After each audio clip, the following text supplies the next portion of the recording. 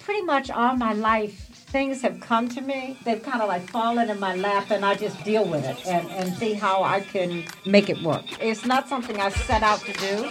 It's just something that I did.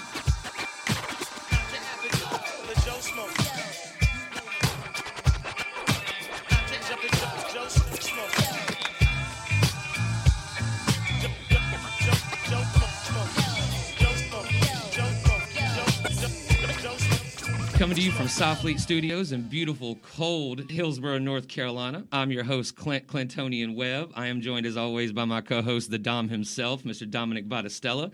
And, of course, the man on the ones and twos, Mr. Dre Cameron. And this is the Joe Smo Sports Show. We're just regular people that know just enough about sports to have this show. Today, we have two very special guests in the studio. They drove all the way here to be in studio with us today. We have Mr. Stu Todd and the legend herself, Miss D. Todd. How are you guys doing today? We're doing great. Thank you. Good, Clint. How you doing? I'm doing well. I met Stu at a charity golf tournament at Wakefield in Raleigh a few months back for the DW Foundation out of Raleigh, North Carolina. And we played golf all day together and have been talking ever since. We are in the same profession-ish, and so we have a lot in common. And he said that we should get in touch with his mom, Miss D. Todd, who is, honestly, I don't even know where to start. I mean, obviously, we did our research about you, and so we know some things. So I guess let's start at Winston-Salem State when you were pre-med, before your sports career really took off. Okay, well, thank you, and thank you for having me on the show. I went to Winston-Salem State. I have been out of high school 2 years. And believe it or not, when I first got out of high school, I used to skate with the Philadelphia Warriors of the old roller derby. I did not know that. That's crazy. That is amazing. Wow. Roller And, derby. Wow. They wanted me to sign a contract because they were new to Philadelphia, and they wanted me to sign a contract saying that I would stay with them for 2 years. Well, somewhere in my spirit, I just didn't feel that was going to work out, so I didn't. And so they said, well, we'll keep you, but you'll basically be on the practice team. But I did get to skate. I did What get year to was this? have the experience. And What year? What year was this? What year was this? this was 1966. Okay, I'm all right. telling my age. I didn't even know they had roller derby back then. That's why I wanted to Well, know. actually, it was new. Roller derby, the Philadelphia team, if I recall correctly, had been in Hawaii, and they moved to Philadelphia. And we had the infamous Joni Weston, and it was a lot of fun because I had been skating pretty much all my life. And they came over to the skating rink that I skated at in Camden, New Jersey, which is right across the bridge. And they picked out a bunch of us to come over to Philadelphia, learn how to skate on the bank track. And that was probably the hardest part because it's kind of slopes down, and the left side of your body gets built up really fast. And now, were you one of the ones that stood there and like gave people the elbow, or were you the one that was trying to get around the track? I was the jammer trying to get around. Okay. Yeah. I probably was 120 pounds, and I was real agile, and I could go between your legs and all kind of stuff on one foot, and I just had a good time. I loved it. Now you did this fresh out of high school? Right out of high school. Oh wow! Wow. So were you involved? What kind of athletics were you involved in high school then? Actually, if you know about the law of Title IX, 1972, Yeah. we didn't have any organized sports for girls back then. Oh wow! We had something called Girls AA, meaning Girls Athletic Association, and you didn't have coaches. It was like a club, and I'll say, okay, go out there and run down that runway and jump into the pit.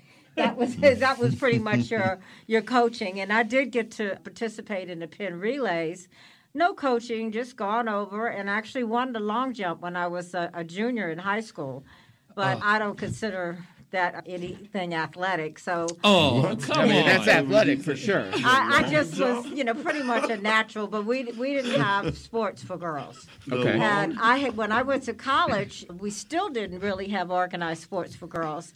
And I had graduated from college the year they passed Title IX, which was 1972. And I had just finished college, and I started teaching at Bethesda Chevy Chase High School in Bethesda, Maryland. Oh shoot, that's where all the politicians and the Exactly. big wigs send Yep. their kids, right? Absolutely. Exactly. That was the school that all of the politicians, ambassadors, that was like the school. Yeah. And it was funny because I'm walking in and everybody's speaking to me, and I'm like, I don't have a name tag on. How do they know my name? So we get into the staff meeting, and they're introducing new staff, and I stand up and I look around like, oh, they knew I was coming. I was the only black face in the whole building. And I'm like, oh, okay. And the interesting thing about that, I was getting ready. I taught biology and physical education. So I was getting my room ready, and these three guys came to the door, and they had suits on and dark glasses, and they said, "Are you Miss Green?" And I said, "Yes." They said, "Well, we're United States Secret Service, and we're here to do a background check on you because you're going to have Mary McGovern in your class." And her father was the Democratic candidate for president. And I George said, a McGovern, huh? background check? I just got out of college. I don't have a background. You know? And so that was my introduction to teaching. That's They fantastic. have to do any interviews with your teammates at the roller derby team? No. They would now. No. Yeah, right. So Yeah. what was going to be your, before we get into like more sports stuff, what was going to be your focus for pre-med? What was your idea there My focus of what? I'm sorry. for pre-med? For- I don't know. I can't really say. Just sounded like a good idea. Yeah. Yeah. Yeah. It just, everything I did kind of just fell into place, you know, because I really had no plans on teaching biology. I could tell you that right now. And they looked at my background and they said, "Oh, you had a major in biology too?" I'm like, "Yeah, but I don't want to teach it." But yeah, so everything just really, really fell into place for me. I've been very lucky. The reason I ask is because my daughter is about to go to school. She's starting on the 19th to go to UNC Charlotte, which is why I have this hat here, to do medical school, to go to medical school, and she wants to be a surgeon.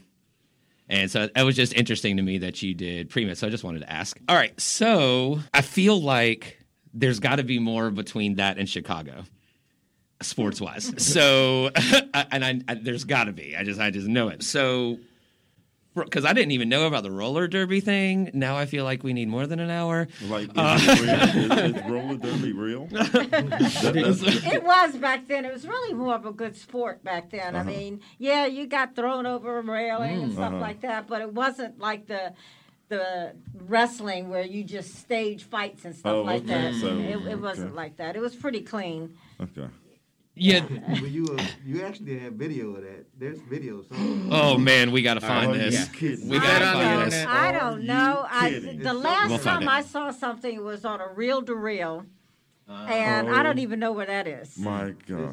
But you know, we used to skate afterwards, and you know, you didn't know. It was some times we'll go skating, you know, just on a Sunday. And there was one time where the roller derby came out on my mom. She was riding around, and this guy came and hit her one time. Uh-oh. He said, "All right, that's one time." And the next time he came around, boom! You don't know who you messing with. Out on the floor, and I'm sitting there, and I was like, "All right, what am I about to do?" And she was like, "I don't need no help." Obviously not. She's proven the that. roller derby was, you know, that was long stretch. You know, she had to skate for a long time. That is that's We got pretty plenty of amazing. stories, but, you know. That's pretty amazing. So real go quick, ahead. did you when you were at Winston-Salem State, did you? I know you said there weren't any organized athletics, but did you do kind of any intramural sports? Did you have any clubs? Was there anything like that Believe there? it or not, I was a cheerleader. Oh, okay. And All right. I had been a cheerleader in high school and junior high school and so forth. And I went out for cheerleading and I became captain. I'm the only person that's ever been a captain for 4 years. Oh wow! At a school because I kind of like, I was a little older. I was 2 years older. And Big House Gaines, who was really one of my wow. mentors. And I was on, the work study. And he said, "Well, I tell you what," he said, "I'm going to give you work study to be the captain of the cheering squad, and I want you to make sure everything goes okay. That's Because you awesome. like to run stuff. So I'm going to pay you to run this." And so I did that for 4 years. Okay. That's pretty awesome. So feel free with my next question. Feel free to bridge any gaps, as I said, between what we just started talking about and this. So in 1983, you became the first. Well, you became the track and field coach and cross country coach at Northwestern.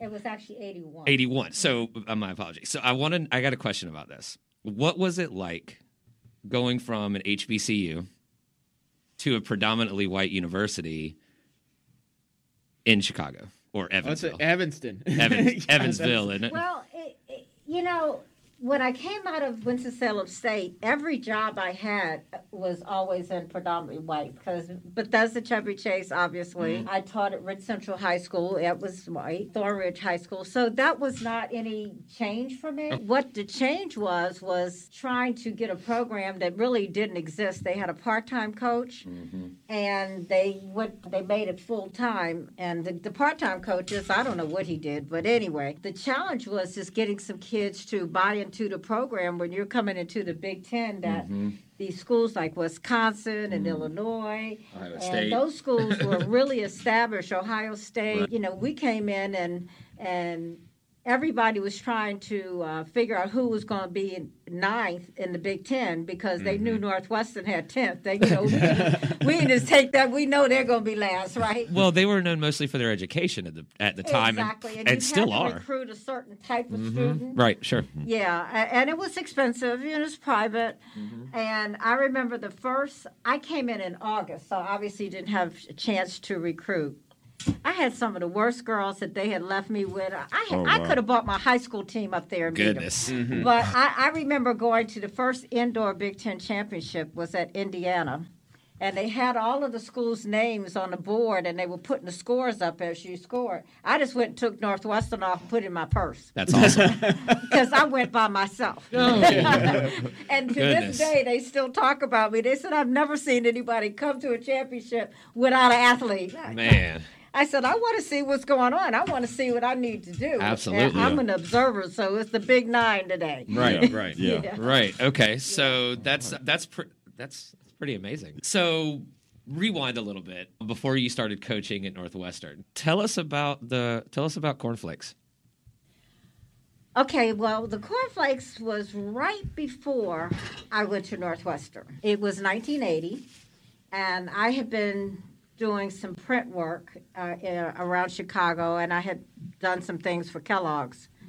And one day my agent called, and they said, look, they want to put you on a cereal box. Well, I'm like, okay. It wasn't a big deal. I was like, okay, a cereal box. Never, ever did I think that it would be as big as it became. And I went for the shooting. At that time, they still had trouble shooting people of color because they couldn't get the cameras right and the lighting right. And my first go round, and I have a picture of that, I was actually gray. I had a gray T-shirt on, and my face was gray. And, I mean, they really, really worked to try to get it right. And food is also very difficult to shoot. And they keep filling these bowls of cornflakes and putting Glue, right? yeah, they Almost were glue putting instead of milk. strawberries on top, and by the time you go click click click click click, they're getting soggy. Yeah. So somebody came up with the bright idea. Look, let's put a whole bottle of Elmer's glue in a bowl. We're going to pour some cornflakes over it.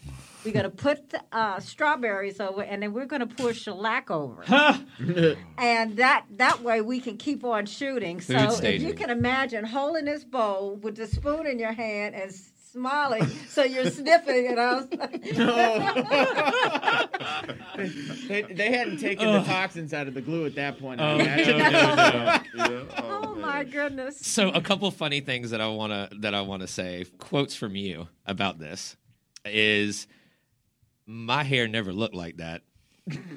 I guess they didn't know how to do black women's hair back then, That's true. right? So this is a direct quote from you. That was and, right. And then the other one, which I found very, very, very funny, was when you were approached to do the modeling in general before you got the box, right?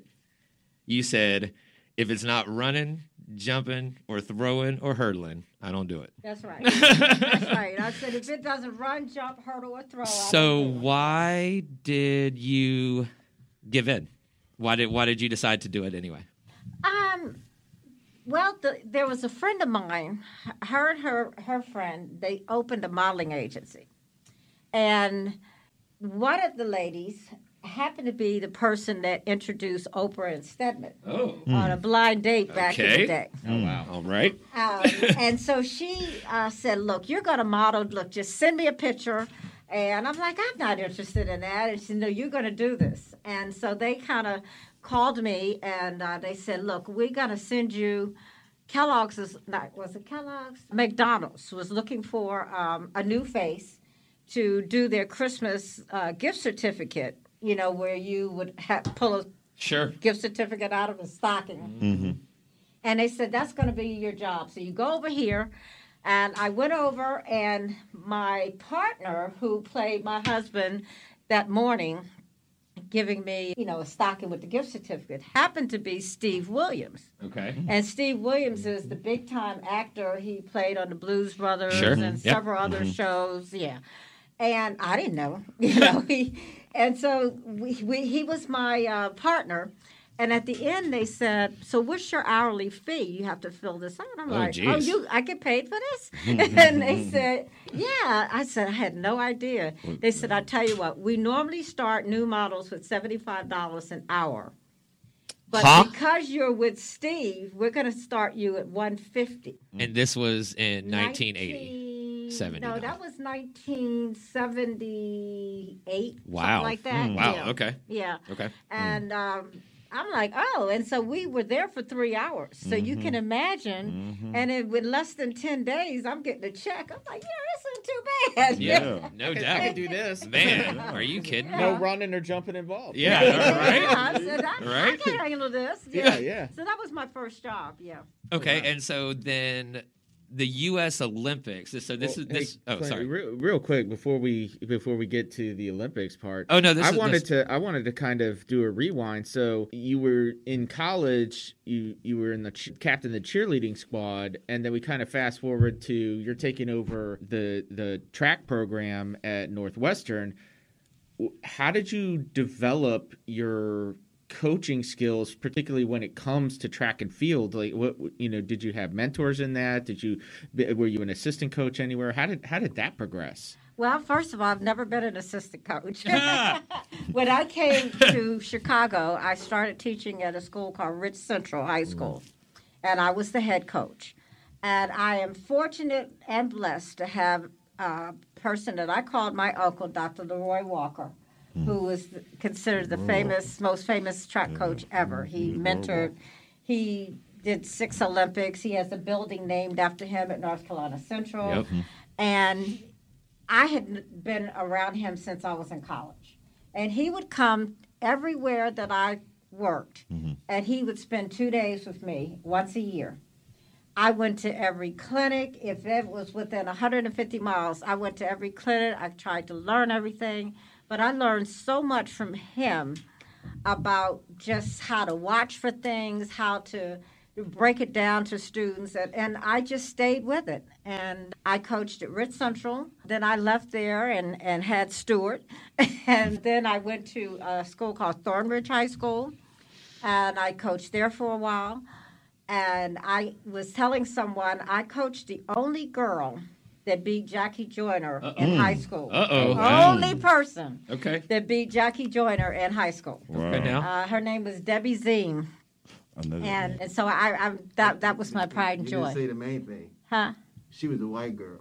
Yeah, Okay. Okay. Busted Boy. she was, and that's a story in itself because she was a heck of a runner, but she was kind of, I call her cuckoo for Cocoa Puffs Oh, yeah, sometimes. sure. She was just like, so What race did she beat Jackie in? in the 400 meters. Wow. Oh, wow. Okay. And I had just gone to the school, and I found out who had been on the track team. So I called them in one by one, and I said, what are your goals? Because that way you know how much you can push them. And she looked at me right in the eye. She said, I want to beat Jackie Joyner. So I had the previous year's state results in front of me, so I looked and I'm like, oh, okay. She was second to her the previous year. My girl was now a senior. Jackie was a junior. So I didn't, Jackie was everybody's sweetheart, and she's a great athlete, but, I didn't think about it. I mean, I had known her since 10th grade. And so anyway, but my girl was so good in the 400 that in most meets, she was so far ahead of people that she had this tendency of running off the track. She just wouldn't finish. She just ran off track. Wow. Wow. So I said, Debbie, I said, in order for you to get to the state meet, you must finish the race. Yeah. So I stuck a shot putter, discus thrower at every corner of the track. And when she turned the corner, they gave her a fist. That's super funny. You come off this track, you're going to get this fist. I like it. That's And funny. so she ends up winning. We go to the state. It's a 2-day meet. They're in different heats. So my girl runs the fastest time ever run in the state of Illinois. Wow. And Jackie runs the second. Wow. So the next day for the finals, my girl's walking in front of me. She's shaking her head and stomping her feet. And I said, Debbie, what's wrong with you? I said, are you nervous? I said, it's okay to be nervous. And she turned and said, Coach, you wouldn't understand. And she walks away. I said, well, try me. And she turned around and she said, do you realize I'm the only white girl in this race? I said, and your point? Yeah. And she said, I told you wouldn't understand. I said, well, what am I supposed to understand? Yeah. She said, Coach, they're going to all be after me. I said, honey, don't let them catch you. Nope. That's right. Don't let him catch you. I said, put the pedal to the metal. And she came through that line like she was running through her life. I bet. She broke the state meet again. Wow. And Jackie was second. And we often laugh about that, because and she got a full scholarship to Michigan State, which was kind of unheard of back then. Wow. But she never really ran another really good competitive. That's what I was wondering. Yeah, her goal in life was to beat Jackie. She did. Yeah. And, Well, now she can forever say she beat an Olympic gold medalist. she could have. So, Yeah. She Yeah. really could have. Yeah. yeah. Do you still keep in touch with her? Oh, yes, I am. Yeah, That's pretty awesome. we're in touch on Facebook, and Oh, wow. actually, we connected probably about four or 5 years ago. And she lives in Texas, and I remember this summer I was cleaning out pictures during this pandemic. I was just trying to get rid of stuff, and I came across a bunch of articles and stuff, and I sent them to her, and she said, I didn't have any of this. She said, my kids were fascinated that, oh, Mom, you did all of this, So it's Wow, been that's a good. great story. Yeah. Well, I mean, you're quite accomplished, so I can definitely story. that's definitely understandable. So you go from there to, did you get hired directly to Northwestern from there? Yes, Okay. I did. Okay. The coach at Illinois, her name was Jessica Dravikovich, and I would do summer camps down there. So I was down there with Jackie, and she said, you know what? She said, Northwestern is going to hire a full-time coach. And she said, I think you would be great at it. And I said, oh, really? And I lived in Chicago. Yeah. And I mean, good. I don't have to move and so forth. And I went up, and a guy named Ted Leland was the associate athletic director. He went on to be the longtime athletic director at Stanford. Okay. And he hired me, and they had just hired Dennis Green prior to me. And Dennis and I became the only two black head coaches at the same predominantly white institution. Wow. R.I.P. And Dennis we Green. were featured in Ebony. So, since we are kind of on the Olympic side of things, you got approached to do the cereal box because when the U.S. boycotted the '80 Olympics. Why did they come to you? Well, as I had said, that I have done some print ads for Kellogg's, and they also knew that I was a track coach. I don't know how to put this, but I'm kind of a big deal. And they said, okay, we want to put a coach on the box. And I think I shot the box maybe before the boycott. I don't remember the sequence, but I happened to be in the right place at the right time. That's all I could say. And they wanted a coach, and they got me. Yeah, we're gonna have to put a link to that Yes. photo. Oh, yeah, in the for show sure. notes. One- I think people are gonna want to see that picture. 1 million Yeah. percent, Yeah. especially since the hair comment. I used to, The hair was, it looked like it was It did- drawn in. it did because indeed. I didn't ever wear my hair like that. Like did. I mean, it was like 1980s. You were Patty Duke. Yeah. when I used to go to the grocery store. I used to really make big fun of it because when we go to the grocery store, I used to make a big scene about the cornflakes. That is awesome. And so, I guess I remember I'll go down different aisles and I'll say, Mom, where are you at? Where are you at? And then she's like, I'm right here. I'm like, where are you? And then you'll see the cornflakes. I say, there you are. Ah, right there." how old were Yeah, you, and Stu? everybody in the store, he's like, Mommy, there you are, there you And are. then Oh, everybody goodness. puts autographs and stuff like How old were you then? I was what about Uh-huh. 6? How old was I? 5? Oh, let's see. I was teaching at Thornridge, so 5 or 6? might have been 6. That's About 6. That would That's have been funny. a great commercial in oh itself. heck yes. Yeah, probably so. Yeah, somebody That missed an would've been opportunity there. amazing. Yeah, right. Somebody missed an opportunity there for sure. Yeah. All right, so how about we'll just go chronologically as best as I can, and please fill in any gaps, or Stu, fill in any gaps, whatever you guys want to do. So from there, in 1985, in June, you were hired for the same job at Georgia Tech. Okay, so a couple of questions there. So what was it like going from the upper Midwest from Big Ten country to ACC country in the deep South down in Atlanta? So that's question number one. And question number two, why Georgia Tech over Northwestern?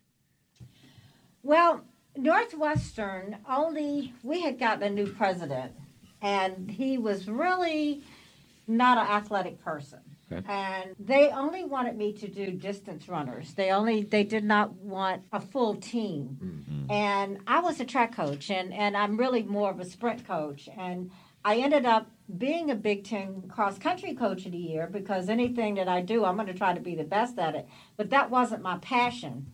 And how did the Georgia Tech... Oh, I had met the boys coach at Georgia Tech at a track meet. And I said, I had never heard of Georgia Tech. You know, he had these tall guys, the James Purvis and stuff. They were walking around. I'm like, who are they with this GT on? I'd never heard of it. So I went over and I asked one of the guys, and he said, oh, we're Georgia Tech. I said, well, do you have a women's program? He said, no. He said, but I think we're going to start one. So he pointed out the coach, and I went over and talked to him. And I said, look, I have family in Atlanta. I said, if they ever going to start a program, let me know. I gave him my card. Well, fast forward, my mother passed away. She lived in Atlanta. And I said, I'm going to go by this Georgia Tech. So I pulled out the card, and I found the building. And I made my way into where his office was. Well, when I knocked on the door, he had his middle drawer out, and he's going through the middle drawer like this. And I said, hey, Coach Folks, how are you? And he looked up like he saw a ghost. He said, I don't believe it. I was just looking for your card. Oh, wow. And I said, really? He said, yeah, we're going to start that women's program like this year. I'm like, really? And it just started there. He introduced me to Dr. Homer Rice, and they brought me back for an interview and offered me the job on the spot. And I saw it as an opportunity to build a track program. They had just built a brand new track, and I said they built it for me. And as a matter of fact, Stuart was running in youth sports, and he had won a tree. And we planted that tree at the track, and you should see it now. It's like huge. I go by there every now and then. It's a huge tree. Wow. So that Stuart's tree is on the track. So what were the differences in the culture of the programs? Because, you pretty much started both of them. Yeah, I did. Pretty much. So what was the difference in the two? Well, the ACC wasn't as competitive as the Big Ten at that time. And I could come in and I knew that I could get certain groups of kids, and they only gave me a few scholarships, and I would ride around campus and I would look at people like, oh, she has pretty nice legs, and she's like, hey, come here. That's funny. And so I had this eye for picking talent, and I would get them out. And it's funny when people know you believe in them, they will give you their best. And for so sure. I saw that as an opportunity to really get something started. And after 2 years of the program, I ended up being Coach of the Year for the ACC. No doubt. I had 9 girls, and we came up to Duke for the ACC championship. And I said, look, I said, there's 9 of you. I said, you going to run, jump, hurdle, and throw until you can't do it anymore. Right.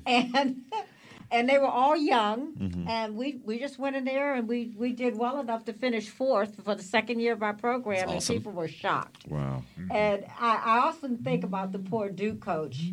When I first got to Georgia Tech, he wrote me this wonderful letter because before me, he was the Northwestern of the ACC. Okay. He was always last.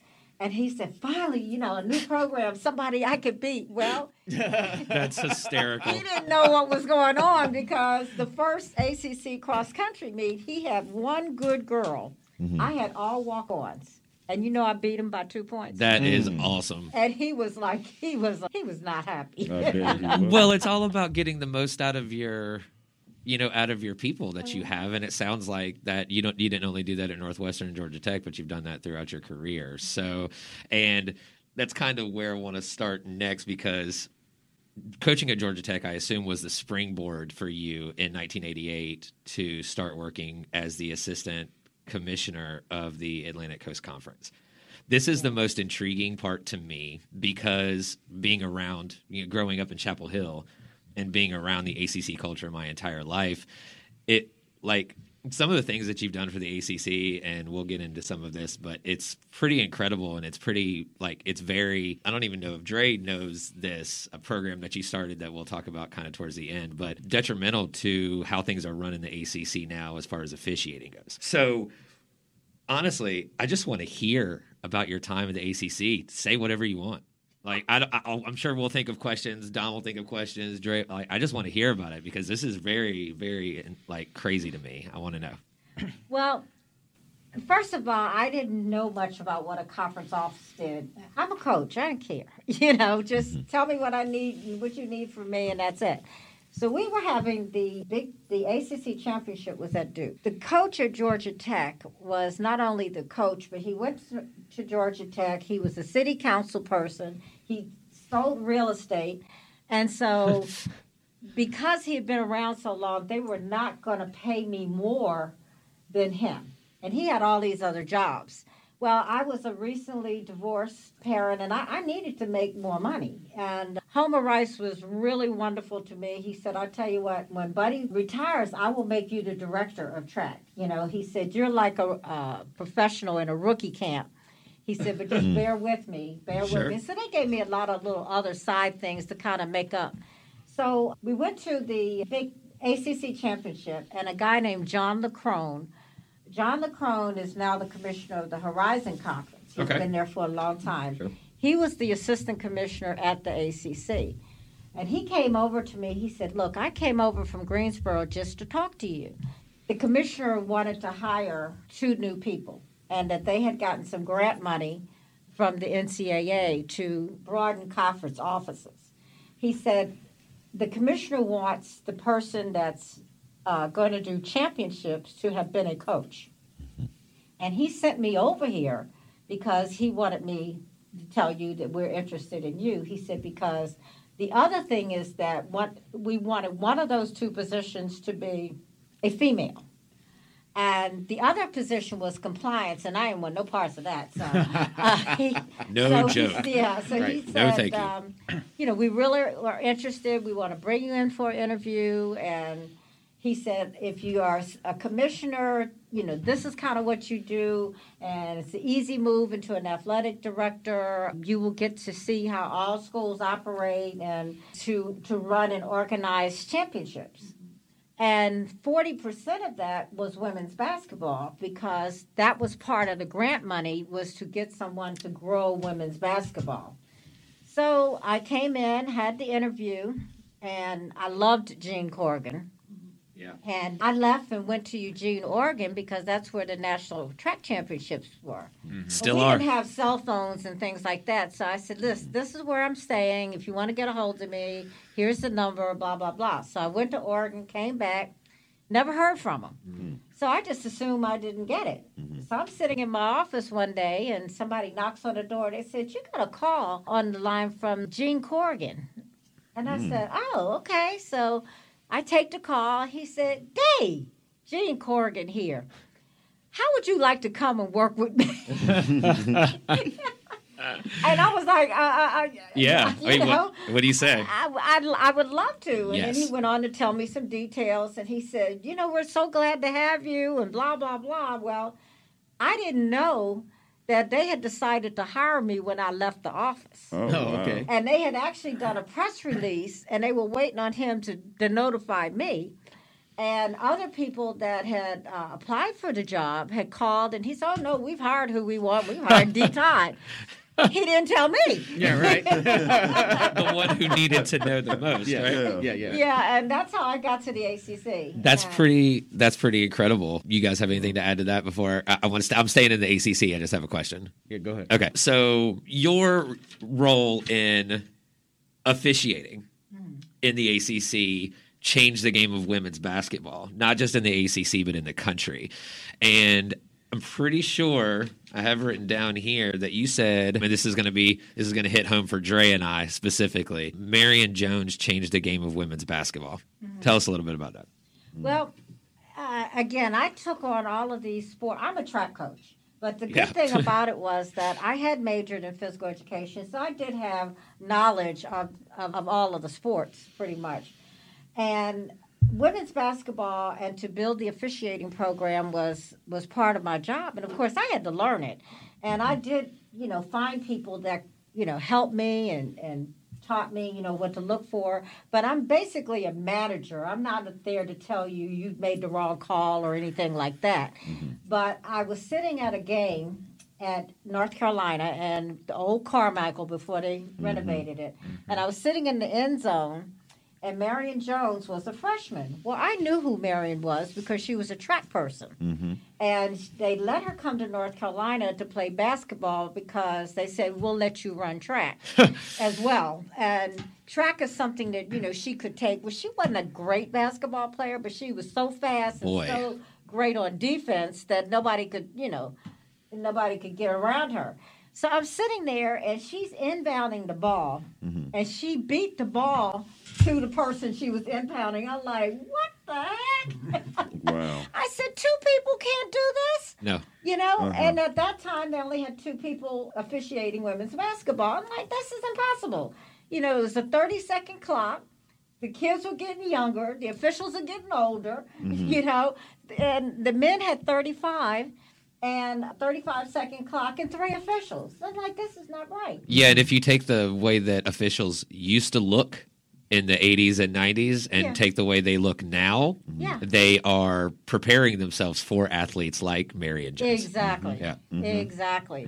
I mean, so anyway, I went back to Corrigan. I said, we got to do something. He said, well, why don't you call Pat Wall, who was my counterpart in the SEC, and see what you can come up with. Well, we decided that we would lead the charge to the country in terms of going to a 3-person officiating crew. So at the Women's Final Four, all of the female commissioners of all the conferences, we would have a meeting. And so Pat and I, proposed to go to 3-person, and the one commissioner from I think it was the Big West Conference, and she said, "We're going to 3-person over my dead body." I said, okay. Well, we went ahead and went with it the next year, and the next year she came back. She said, "Well, now you're looking at a dead person." we just stayed with it. Yeah. And I think pretty much all my life, things have come to me. They've kind of like fallen in my lap, and I just deal with it and see how I can make it work. And that's just how all of this just came up. It's not something I set out to do. It's just something that I did. So there was one official, woman's official, that you had a big impact on that is now, that you share a namesake with, that is now an NBA official. Is that correct? Yes. She was one of the 2 female NBA officials when they started. Dee Cantor and Violet Decanter, Palmer that's it. were the 2. Dee is actually from Charlotte. And Dee was on my staff, and she was like 25, 26 years old, right out of college. But she could run like nobody could believe. You know, she ran track, she played field hockey. And I put her on the ACC tournament, and everybody in the country laughed at me. They said, "Why would you do that? She's too young to be on the ACC." They said, "Why would you do that?" I said, "Because she's fast." We had 2-person crew there. She's fast. Sure. Yeah. And it ended up being that she ended up being the best in the country. And now, if you see all the big games, Dee's on the games. Yeah. Dee's on the games. And she just went into the North Carolina Sports Hall of Fame a couple years ago. And, of course, I was there. And she tells people, she said, Dee gave this Dee, you know, the first opportunity. And again, it's just something you do. You know, sometimes I had no reason for what I did. It's just it felt right. And that's how she ended up being where she is. So you said now there are 13 different people that do what you used to do for the It's ACC. 15, I understand. 15 now. Okay. Well, and I mean that's pretty incredible. I mean, obviously things have grown. There's more people. There's more programs. You know, especially with the ACC expanding. Women's sports is certainly more. Women's prevalent sports is now definitely than it more ever has. prevalent. I have a question about how did the ACC compare in the officiating aspect and going to 3 officials? Like, how did it compare being in the ACC from the inside looking out? You being the main person that was the advocate for the 3 officials. How did everybody else latch on to that? Like after, of course, the first year or two, how did they latch on to that? Everybody, they knew it was the right thing to do. We had just been dealing with Title IX and gender equity and things like that, so they bought into it. Okay. It was no problem. So no pushback or anything like None that. at all. So is there any other, like, I mean, there has to be some juicy stories about the ACC. So is there any of them that you can or allowed to talk about? It's so many. It's so like many. anything that because sticks I out? also started. So I didn't just do women. I did men and women. Right. And so I also had baseball. And Love I baseball. also started the ACC baseball umpires program. Mm. Now, baseball is probably the most testosterone-driven sport that you ever. More than football? Yeah, Oh, I yeah, think so. okay. I think so. Well, Because, and they're all their idiosyncrasies and stuff like that. The baseball players have superstitions and all that. Because I'm a They baseball are head, so I get it. crazy. Yeah, The I get it. officials are crazy. The Oh, yeah. coaches are crazy. They are some characters. Well, if you think about it, officials are more involved in baseball than any other sport Yeah. out there, period, because they're Yeah. involved in literally every pitch. Yeah. Every pitch. Right. And I mean, I have so many baseball stories. Love and- baseball. And they called me boss lady, Miss D, because I wouldn't take any crap off of them. And I'd learned a lot about the officiating, but baseball is probably the hardest sport to officiate because they have so many situations that you may not see that situation but once in 10 years. That's what people don't And appreciate. They about got to baseball. know it. They have to know it. And so I have a lot of respect for, baseball officials because they oh, Yeah, I know. They put up with a lot. I mean, if you look at the greatest umpire coach interactions in the history of sports, it's all baseball. baseball. Yeah. They Like- are absolutely. I cannot tell you how many times I had to go to games just so that I could be there as a peacemaker. I I can understand that. And I would get the 3. I would call them a-hole officials Sure. to do a Florida State and Miami game. Oh, yeah, sure. Because you had to be really strong. I had one they all were good officials, but one was the sheriff for the main prison in Pennsylvania. One was something in Tallahassee, and the other one was really kind of low-key, but he didn't take any crap. So I had a really good balance of 3 officials. And that's where I went, and I met A-Rod. Oh, jeez. And we hung out in the press box and stuff together because he had given a lot of money to Miami baseball, of Sure, course. yeah. And so I got to meet so many really different people and great people. Well, that is a 100% entirely another podcast that we can do 2 hours on because I want to hear about it all as far as that goes. Baseball. No, just baseball, just sports in general. I mean, that's why we have the show. I mean, we're all sports geeks, Yeah. Yeah. So tell me about, let's get into A&T. Okay, but before I go to A&T, I have a question for you. What happened, if you want to and or can talk about, what happened with Central? Oh, good question. Because there wasn't a lot online about this. No. So I wanted to know if, that's why I asked if there's anything off topic. I mean, off limits here. It's not a Okay. problem whatsoever. First of all, I never wanted to be an athletic director. Sure. Because I think it was the most thankless job in college sports. You got too many people that determine your destiny that you have no control over. Yep. So it wasn't a job that I sought out. I got a call one day. I'm sure you guys know Dwayne Bowden. Yep. Yeah. Well, Dwayne Bowden was on the search committee for an athletic director at North Carolina Central. Right. And he and another guy called me and they said, look, we want you to come in and just talk to us about the AD job. And I said, what the heck? I called Dr. Walker and he said, oh, yeah, you'd be great, go on in. So I went down to Central, came from Greensboro, went to Central. And I have this thing of saying down. For some reason, I always think Durham is south, but it's actually north. Yeah. And believe me, Sure. I got on many 85 south thinking I was going somewhere else. But anyway, I came down and I talked to them for a while and I asked some questions. And the chancellor came in and he said, we really, really want you to consider being the athletic director. He said, I've read a lot about you. He said, I want to start baseball. I know what your background is and blah, blah, blah. He said, would you come back and just meet with me? Okay, so I talked to Dr. Walker. I came back. I met with the chancellor at the City Club or something in Durham. And, University Club, the top of the big yes, green on the glass top of the building. Yep. And we talked for a while, and he said, you are the person that we want to be our athletic director. He said, what's it going to cost us? And I said, I really hadn't thought about this. And, $150 an hour was your going yeah, rate from what I remember. I was thinking of what I made at the ACC, which my salary wasn't big, but we had so many other benefits. Like they paid for everything. They paid your retirement. They didn't take anything out of your check other than taxes. Yeah. And I said, I have to, figure out how to compensate for those things. So I threw a figure out. And he said, yeah, I need to take this to our search committee because you didn't apply. But I don't think it'll be a problem because your name had come up so many times.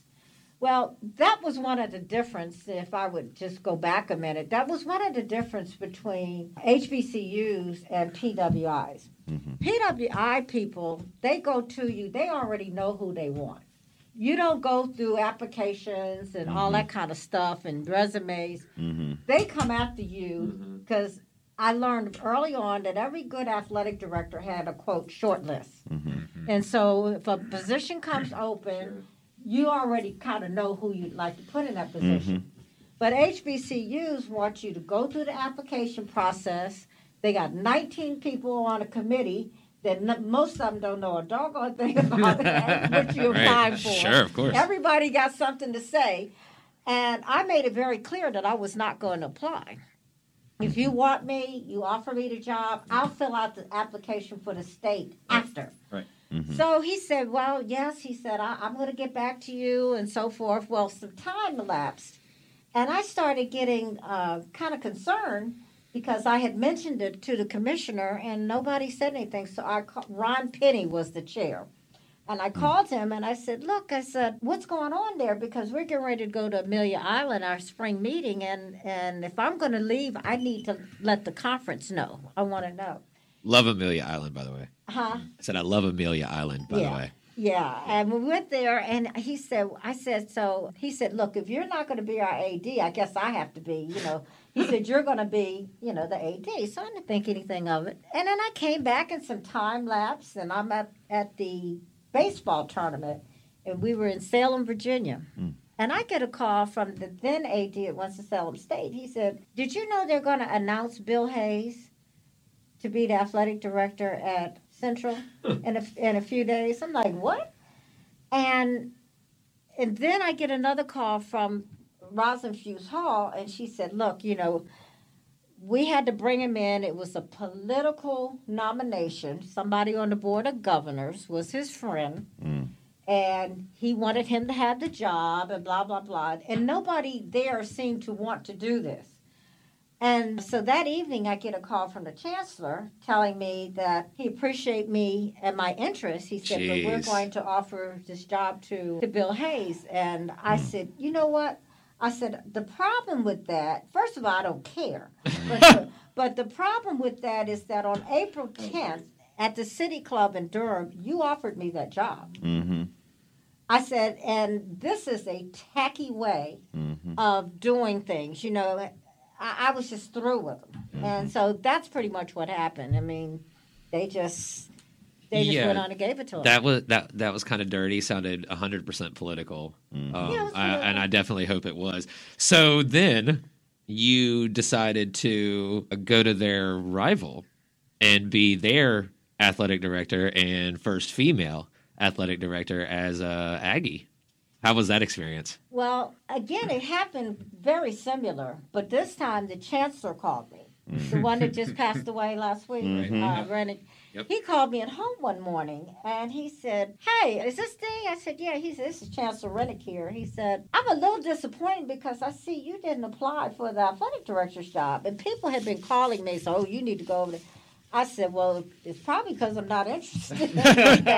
And he said, look, why don't you just come and talk to me, and we'll just act like you're a consultant. And I said, okay, I'll come in and talk to you. And my experience at Central kind of had me a little gun shy. I didn't want to get into that. So I went in, I talked to him probably twice, and he said, you know what? You need to be our athletic director. And so I started telling him, I said, well, I've always admired A&T because I could see the growth of the university just by sight, riding down 29 and so forth. And I really think that their athletic program, should be able to match the growth of the university. In addition, I had already worked with the designers for the track because they had an old track, and so they had me as on that committee to help with the design of the track, and not many people know that. And they were just going to open the track up, I want to think, shortly after that. So we talked a minute, and he said, what would it take? So I threw out a price to him and thought about it, and he said, well, I'm offering you the job. And I said, send me a contract, which I didn't do with Central. No doubt, yeah. So he sent me a contract, and the old guy in charge of officials for the ACC named Fred Barakat. Fred Barakat was the men's basketball official guru. He handled all the officials. Well, he taught me so much about the game and officiating and things like that. His son-in-law was Don Vaughn, who was a state senator and an attorney. Well, Don and I had been on the Parks and Recreation Commission together in Greensboro. When Don left, I was his vice chair, and I became chair, so I knew him real well. He said, Dee, I'm looking at this contract, and he said, I'm going to send it down to Don because something just doesn't look right to me. Well, I hadn't dealt with any contracts, and so Don called me. He said, you need to come in and see me. He said, because you have no protection in this contract. So he said, and I wouldn't advise you to sign it. He said, the thing is, I've seen this contract 5 times, but it's always been after the AD had been fired. That's when he saw it. He says it's the exact same contract. And he said, look, they even have he in there. They don't even have he in there. So I went down, and he called Rennick, and he said, look, she can't come unless we change this, this, and this. And one of the things was that North Carolina is an at-will state. So they can give you a contract, but if they decide to fire you, you just fired. You don't have a leg to stand on, because of the state law. He said, but at that time, you need to have 5 years of working for the state. And when you retire, your health insurance would be paid for life. And he told Rennick, he said, I want her to guarantee 5 years. And if she's not the AD, then you need to find a place in the university that is conducive to her educational background so that she can get her 5 years in. He said, because I've seen this revolving door with that. And then he changed a few other things, like I could go and do some things and not have to, pay the university if I go out and make extra money or whatever. Use your on likeness. my quote brand. Sure. Right. And so I signed it, and it was a good time. Rennick was wonderful to me, and I made it very clear. I said, HBCUs have this thing of the presidents want to run athletics. So I want to let you know that if I'm your athletic director, you have got to let me run athletics. Because you don't want me to come over and run the chemistry department because I would blow it up. Okay? Yeah. So in the same sense, you don't know athletics like Right. I know it, Yeah. And he agreed to it. He was fine. Anything I said, he was fine. And then at the end of the year, he came over. He said, I'm going to leave. He said, I've got a job with the American Council on Education in D.C. as the vice president. Wow. And I was like, what? Because that was one of the questions. Are you going to be here? Yeah. Because the AD position is really dependent on who that president Sure, is. of course. Sure. Yeah. And it just went downhill from there. Yeah. Then we got an interim president.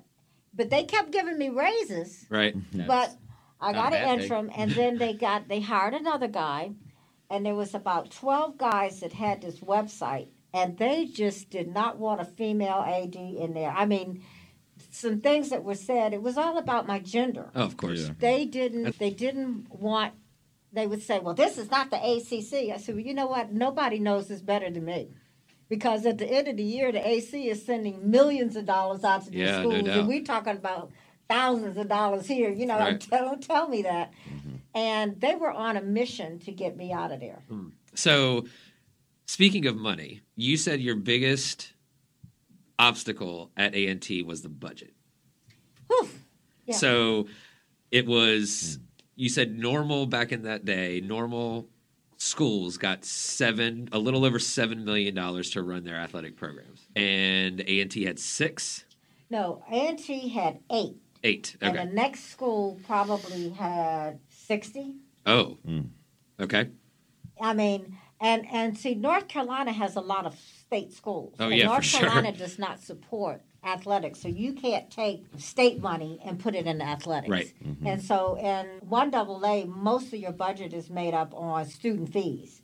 And if your enrollment is down, so is your pie. Of course. And then you have to slice that pie, in so many different directions. And when Rennick was there, Rennick always, made sure you have enough. He used his discretionary funds, but these other two guys didn't know that, and they weren't willing to do it. They didn't care about athletics. It ended up being just a real challenging job.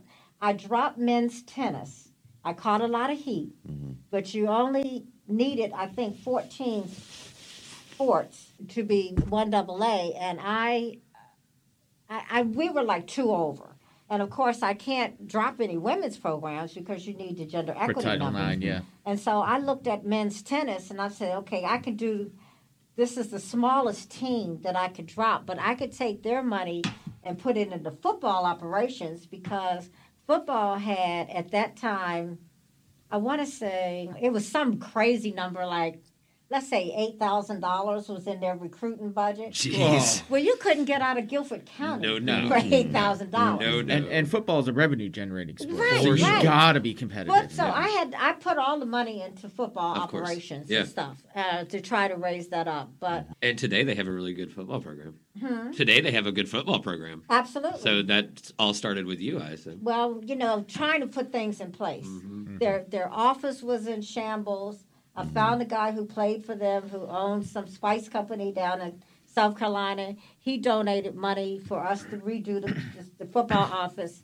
Because first impressions, if you're bringing a recruit in, you don't want to bring them in and you don't even have drawers in your desk. Yeah, for no. crying out loud. Absolutely you know? not. You're Yeah, looking like absolutely not. South Central Louisiana State. Yeah, Yeah. and you can't. You Yeah, got you that can't right. do that. I mean, so you were there for 6 years, and I know I'm going to screw this quote up, but you said that what you wanted to see when you left when you left A&T, was a budding, growing sports program. Mm-hmm. So, did you see that?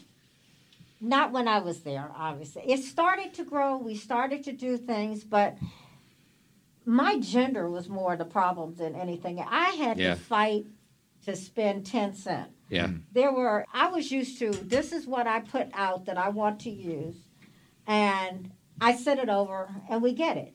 I had to go through all these people who had no athletic background to decide if you're going to let me have this money. And I wanted to, like with football, play the Florida schools, which every other year they play FAMU and Yeah. Bethune. Well, to me, to put football players on 2 buses and make them ride To all the way Florida? to Florida, Yeah. you know, you leave Doesn't your make any legs sense. on the bus. No doubt. No and doubt. so I would charter a plane, and for what we didn't fill it up with, I let alumni buy tickets that would be as if you bought a flight. Right. And of course, they pay for the hotel room. They That's really help cool.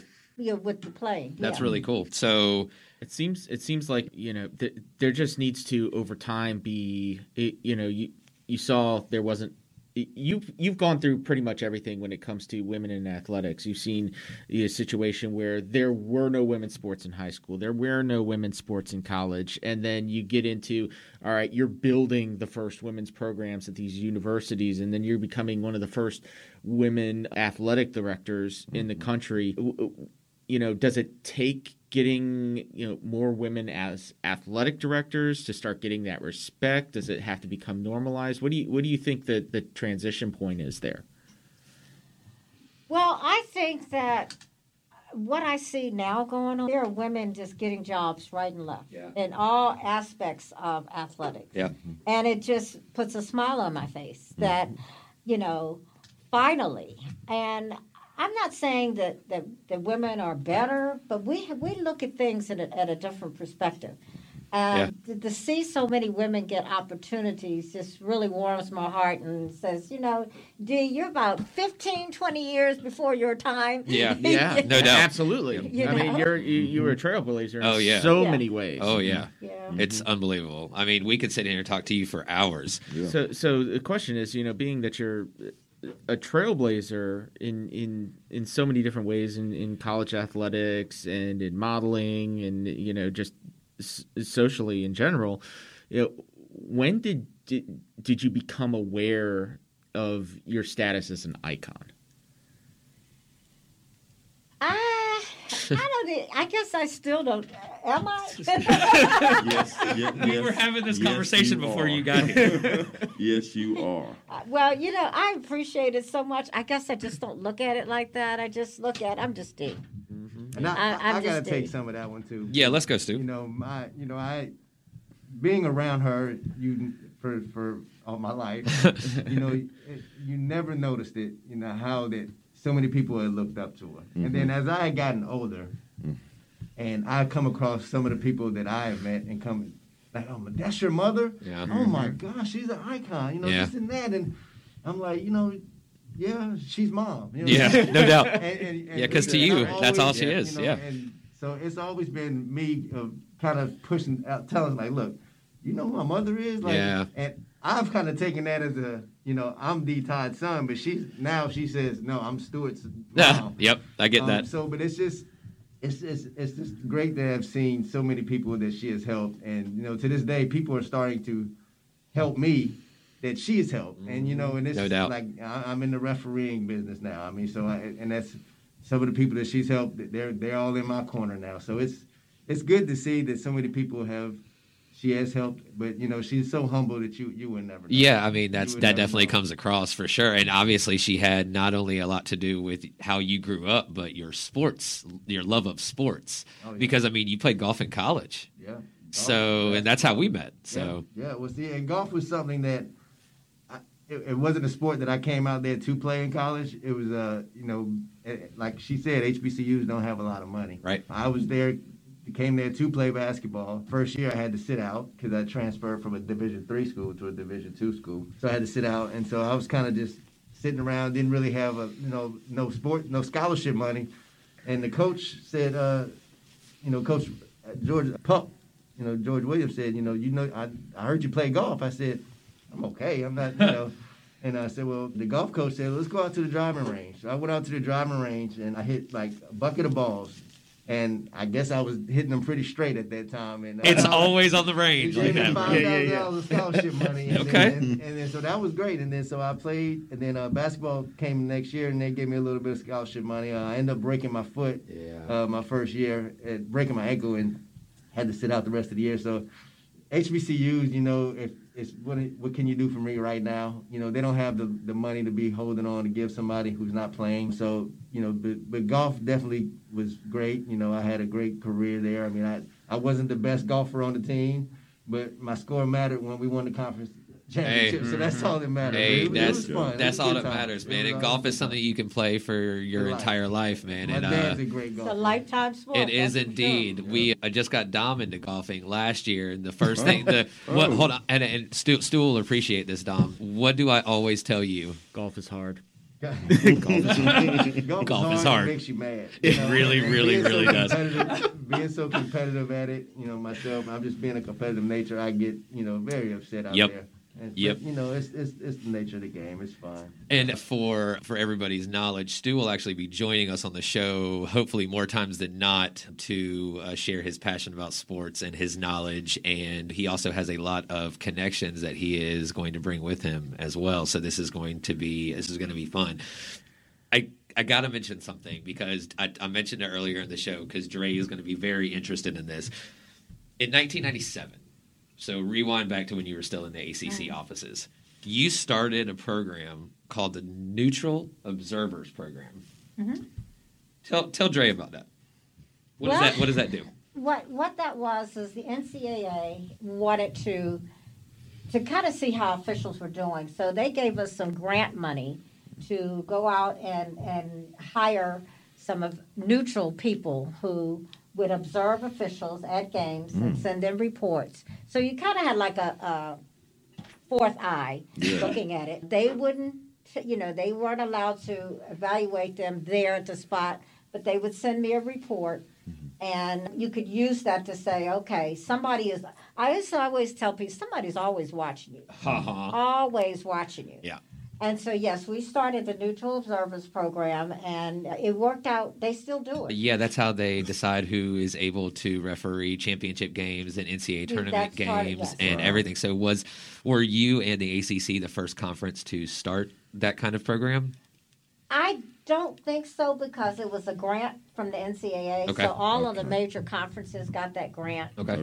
Now, how they chose to use it, the grant money, we chose to use it as getting neutral observers. But I think other conferences were doing that as well. Well, I mean, I think that was a ridiculously good use of said money because, you know, as all of us are sports fans, we have definitely dabbled in being angry at officials from time to time. I think it's my second job. There's right. So look, me being like the biggest basketball fan like that I know. I don't think Dre would disagree with me there. Not at all. I will remember one official for the rest of my life because he was the main official that did basketball games when I was growing up, specifically Carolina Duke basketball games. And Lenny Wirtz will be a name I never forget. I'll just sit here and tell you. Little Lenny. And see, this is the kind of official, and Dom, you can Google this guy. This is the kind of official that would absolutely never, ever, ever be able to keep up in today's game. Yeah. No. Okay. Yeah. So, but he always seemed, coming from biased eyes, of course, he always seemed biased, and he was just never my favorite. And so, Well, he was joined by Dick Paparo. too. yes, Yeah. yes, and now it's Ted Hightower Yeah, that has taken his job because he is Hightower, terrible. He started his stuff when he was dealing with Bobby Knight in Indiana. So He's terrible. he is. I think because he could settle Bobby Knight down, he thinks that. Because I went to Indiana for a game. We had some kind of game, and I was going through a site inspection, and I realized that the camera did not face the bench, and I'm like, why is the camera facing the other way? They said, do you know who we have for coach? we don't want that camera facing Bobby Knight. And I got Bobby Knight's. I have Bobby Knight stories, but I can't tell them on the air. Oh, Okay? wow. See, I can that's imagine. that's for another That's day. I amazing. would, My first impression of Bobby was not a good one. I didn't know who he was. is it usually a good one with Bobby? Like any impression. I from Bobby cannot Knight. tell you what he did No, you on can the say air. that. I can't tell you.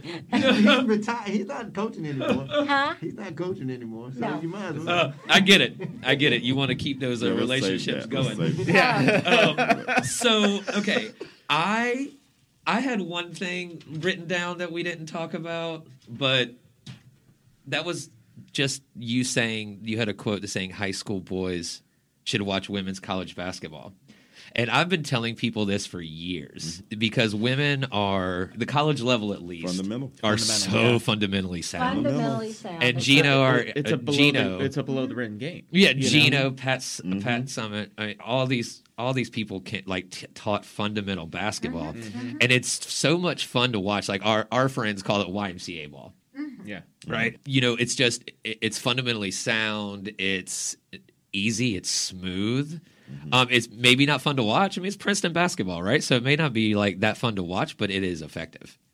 It is to me the best tool for fundamentals that you could see. Yeah, they don't play above the rim. That's probably it, But other than that, it's a great game for high school guys to look at. And if you have the ability to play above the rim, so be it. Fine, good. But to learn the basics and fundamentals, you couldn't find a better sport. Well, I mean, and you said something that is very, very true at the end of that quote. You said, "But they won't see it that way."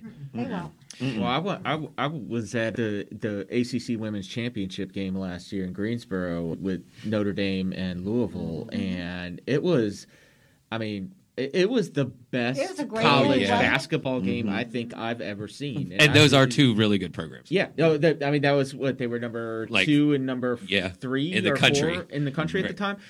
I mean, better than any men's game I've ever seen in NCAA, and I was blown away by just the skill level and the technique.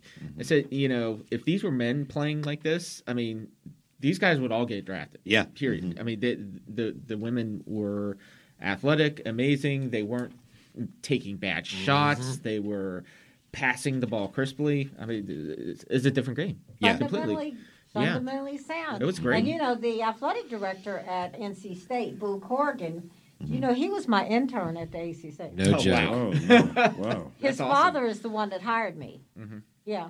That's pretty Oh, awesome. wow. Okay, so I think I've gotten everything that I wanted to ask because we want to be respectful of your time, of course, and we do have one more thing to get to on another podcast, so we're going to do that in a bit. Dom, anything from you? Oh, I'll save it, but we just really appreciate you being here for this. This was a great conversation. I know you've got thousands of more stories I'd love to hear. But... Yes. I'm writing a book. yes. Oh, you are? This is you? awesome. That's great. This is awesome. Oh, and wow. so, Dre, did you have anything that we missed? Anything you want to talk about? You guys covered it all. Okay. All right. And this was amazing. Yes, it was amazing. Thank you. And I want to know. I want to know when you're going to be in the North Carolina Sports Hall of Fame. So we're going to have to figure this out because I think it's an absolute shame. Yeah. Well, I think it's a shame that it hasn't been addressed yet for everything that not only you've done for the area, not even being a North Carolinian.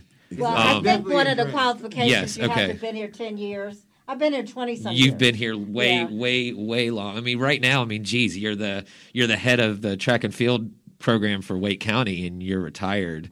And so it's you continue to do for the community and sports, and I really don't understand this. We're gonna have to start a petition or something, exactly. guys. So but Curious about that. if there is nothing else, did you want to add anything else, Miss D? Or you Stu? I'm just happy, and I'm here because of my dear son. Yeah, no doubt.